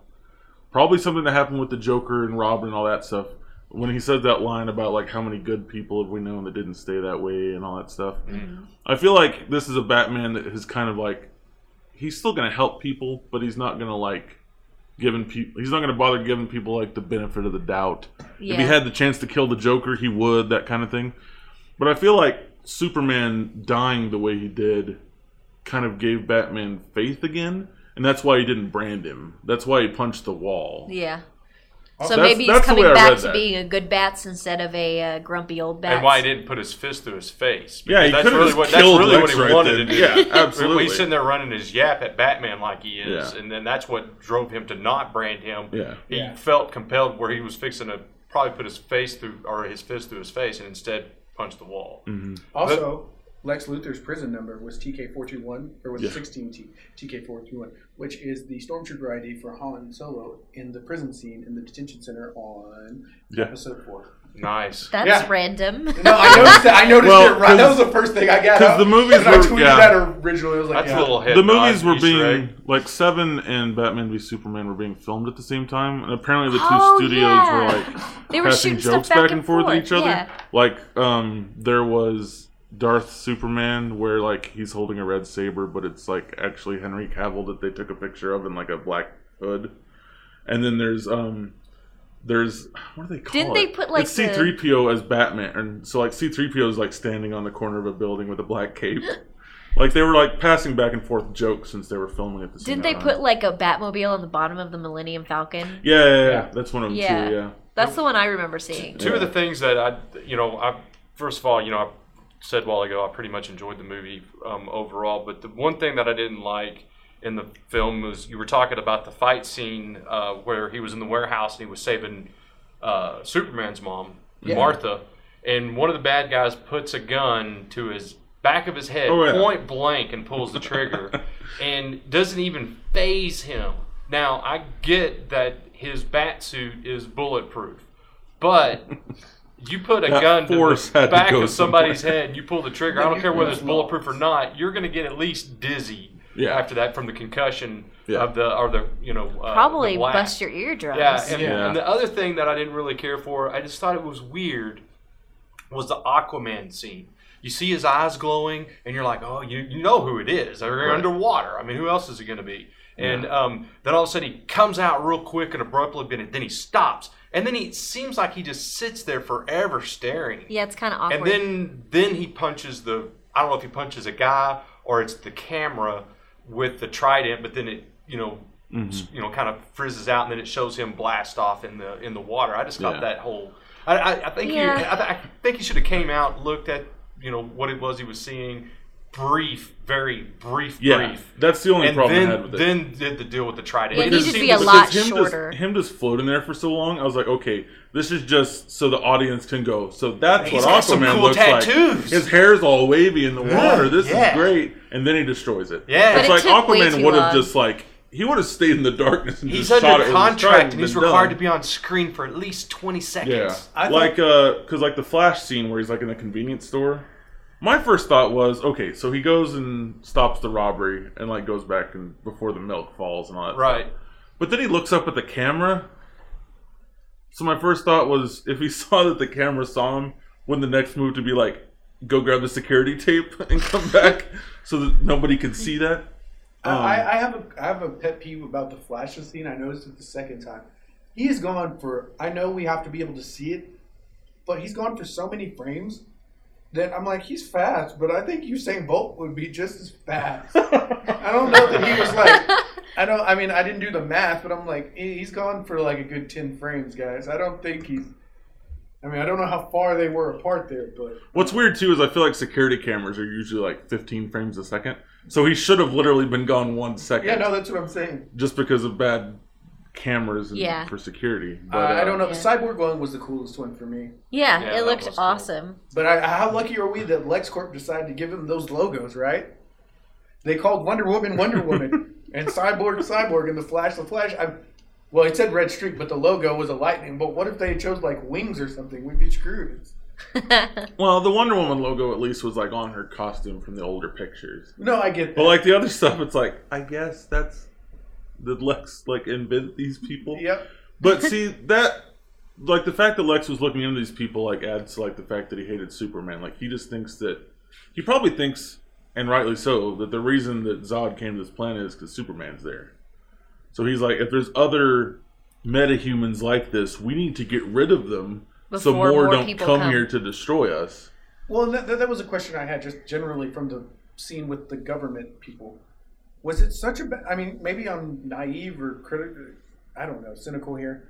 I thought that the idea of Superman having the silver bullet, the kryptonite weapon, made sense, like, totally and completely. It's like, well, we don't want it, but the good guy's ours. It's like, well, yeah, but he was ours before the other three came and just killed everyone.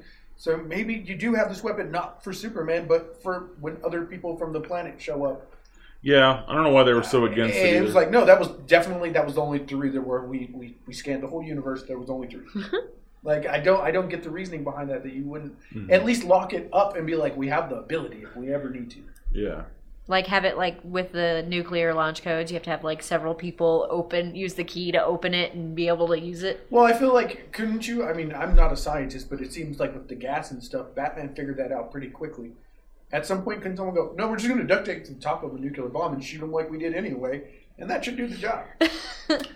This brings up a question I have about Superman. Oh, yes. Does he have X-ray vision in these movies? Because we haven't, it hasn't shown us. I think he does because he makes the comment that he didn't realize of when the blast happened in the Senate that it wasn't because he didn't have the ability to see it, it's because he wasn't looking for it.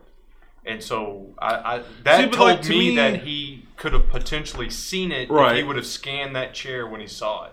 To me, when he said that, though, it was more like just the same way that I didn't see it. Yeah. Was that I didn't realize that the wheelchair could have been a bomb. I knew something was up Not that that chair. Well, I know, but I'm saying that I thought whenever he said I could have seen it, right? I was thinking the same thing. Like I should have figured that out. Yeah. Not literally seen through it. Also, the fact that whenever the kryptonite hit him, it didn't immediately take effect. Like he made him cough or whatever. Yeah. But when there's the smoke cloud of kryptonite, he seems to not be able to see through that. So maybe kryptonite's blocking his X-ray vision too. Well, that was the black one with Batman 2 where he hid behind. Oh yeah. There was a normal smoke grenade that he couldn't see through either. I wondered about that. So it's if he has X-ray vision, a regular smoke grenade wouldn't keep him from being able to see Batman. I have one last complaint, and maybe you guys can straighten me out here. And this is it for me. Martha. Okay. The fight ends. This is the worst part of the movie. The fight ends because Superman says you have to save Martha, which is his mother's name. Why did you say that? And Batman realizes that's his mom's name too. I guess we better be friends now. Do we just become best friends? Yeah. You want to go out in the garage and do karate? That's exactly what happens in the movie. Step Brothers. But I was like, how lucky is he that like Anarchy's mom's name isn't Martha or the Joker's? Yeah. Like he's like, oh Martha. Darkseid's mom's name is Martha. I guess I got to be his best friend now. The thing is, as much as I defend the other story points that I just like, well, I got it. I didn't need to be explained or whatever. Like this part, in my mind, I can create a scenario where this makes sense, but it didn't happen. Because like, him saying Martha, my first thought is Batman hears that, realizes, you know, he has a mom, a human mom that's like in danger. Right. I have to save her. Like, he's only fighting me because because he wants to save her. So I understand him saying, I'll save your mom, but without more context or without more conversation, it seems like he'd go, okay, yeah. I'll save your mom, stab in the head, go find his mom. I saved you, your son's dead, but you're alive. Yeah. I had very much the same feeling that the idea was that he realized that Superman's fighting for Martha in the same way that he's fighting for Martha. That was, I mean, I can make a story, like you're saying, in my head that works. But I thought on screen it was... In the comic books, are there both of their moms named Martha? Okay. It's funny because, like, I saw people on Twitter saying, like, it took me 40 years to realize both their mom's name was Martha. A lot of people just realized it. I'm like, I mean... Because I was like... It's because it's never really been significant. Yeah, and I was like, they didn't need to do that if it wasn't a thing. Yeah, especially since Bruce's mom died when he was a kid. Yeah. Like, his mom never comes up, just, my parents are dead.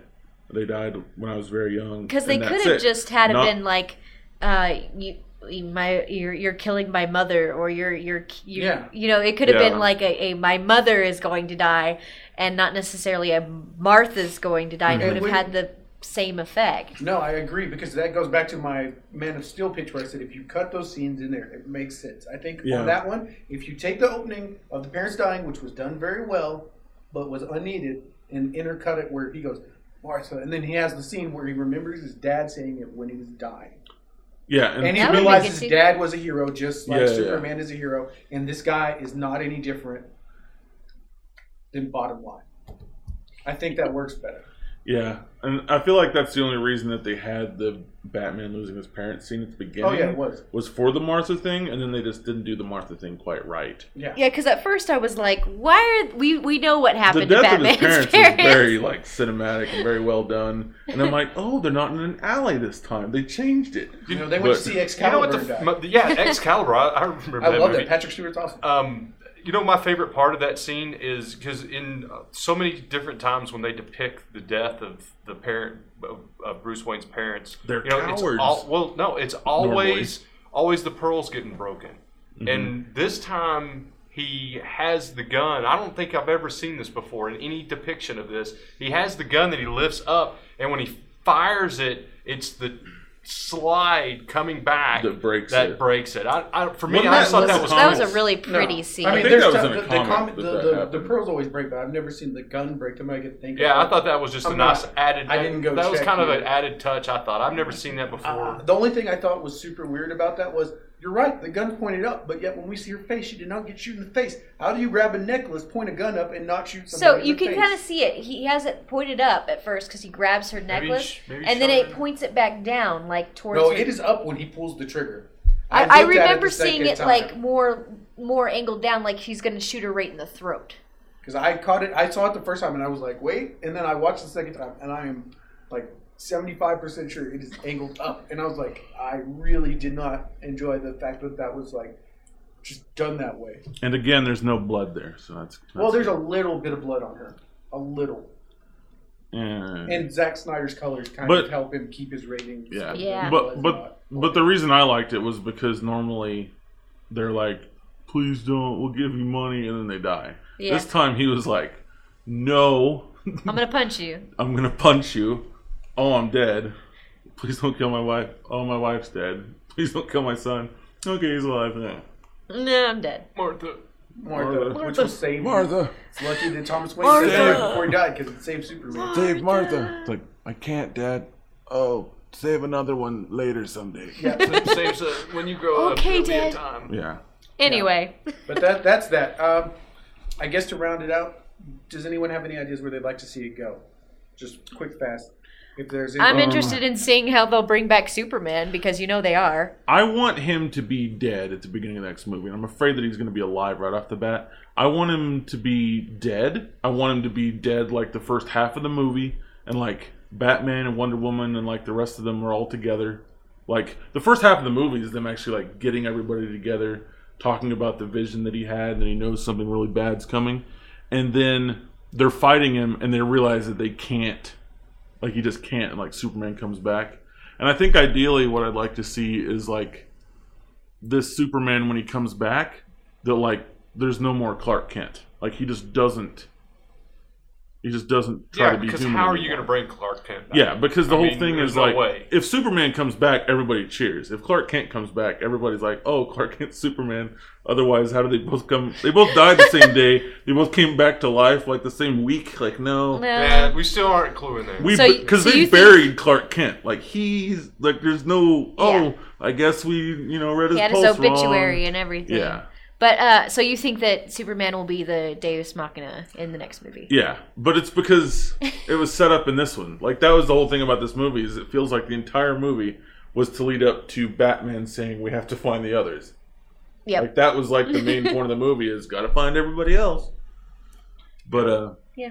No, I agree with that. I'm just excited to see what they're going to do with the Justice League, and hopefully it's not going to be cheesy. And see, and the weird thing is, even though I like this movie, I feel like I'm looking forward to the Wonder Woman movie and the Batman movie because Zack Snyder isn't doing those. Yep.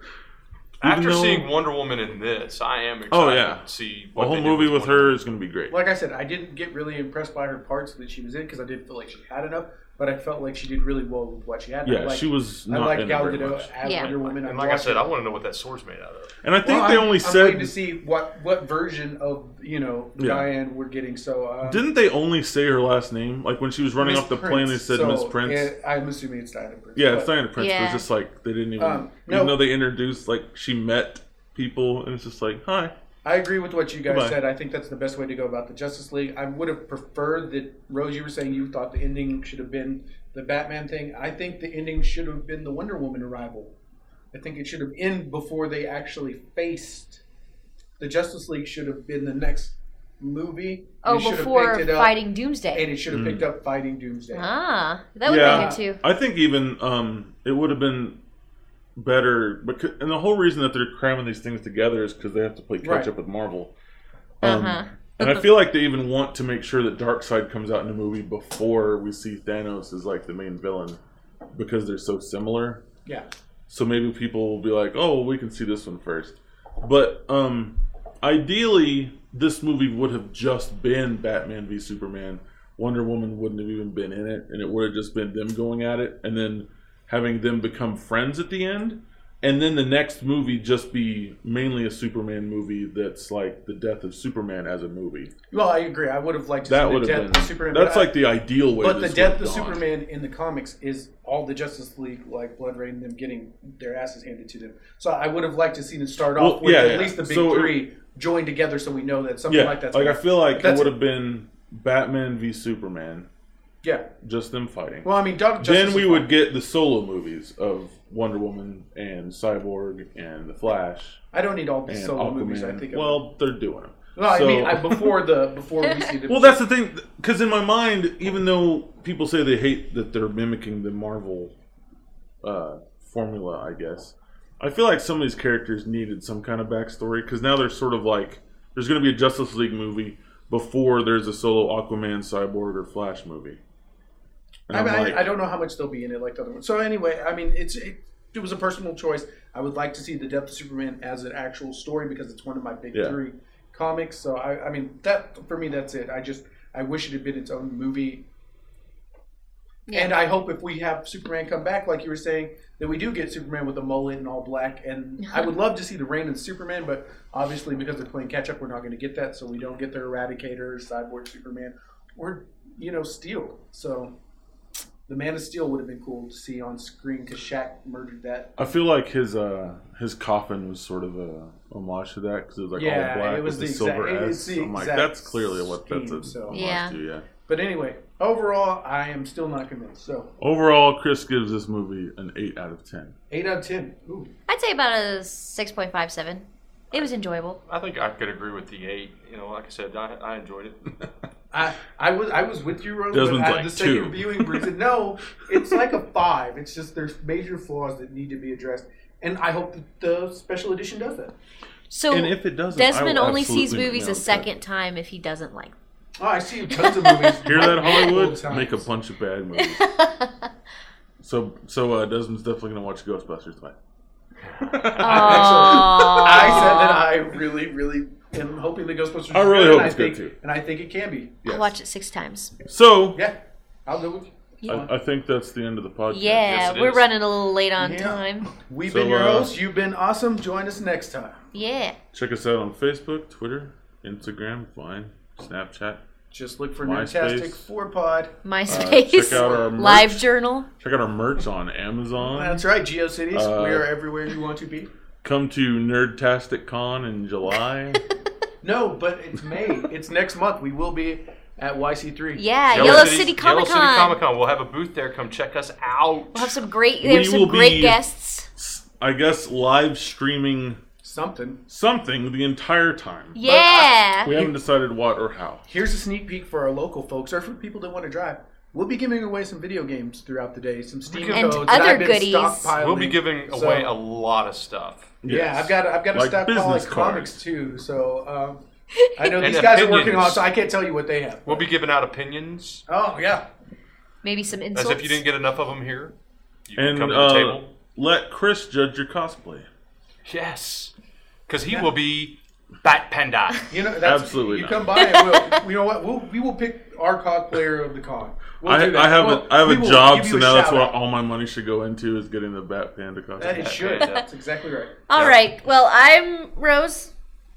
I'm Curn. I'm Desmond. And I'm Chris. And I was right about Captain Britain. Curn was right about Captain Britain. And Desmond was wrong about this being a bad movie.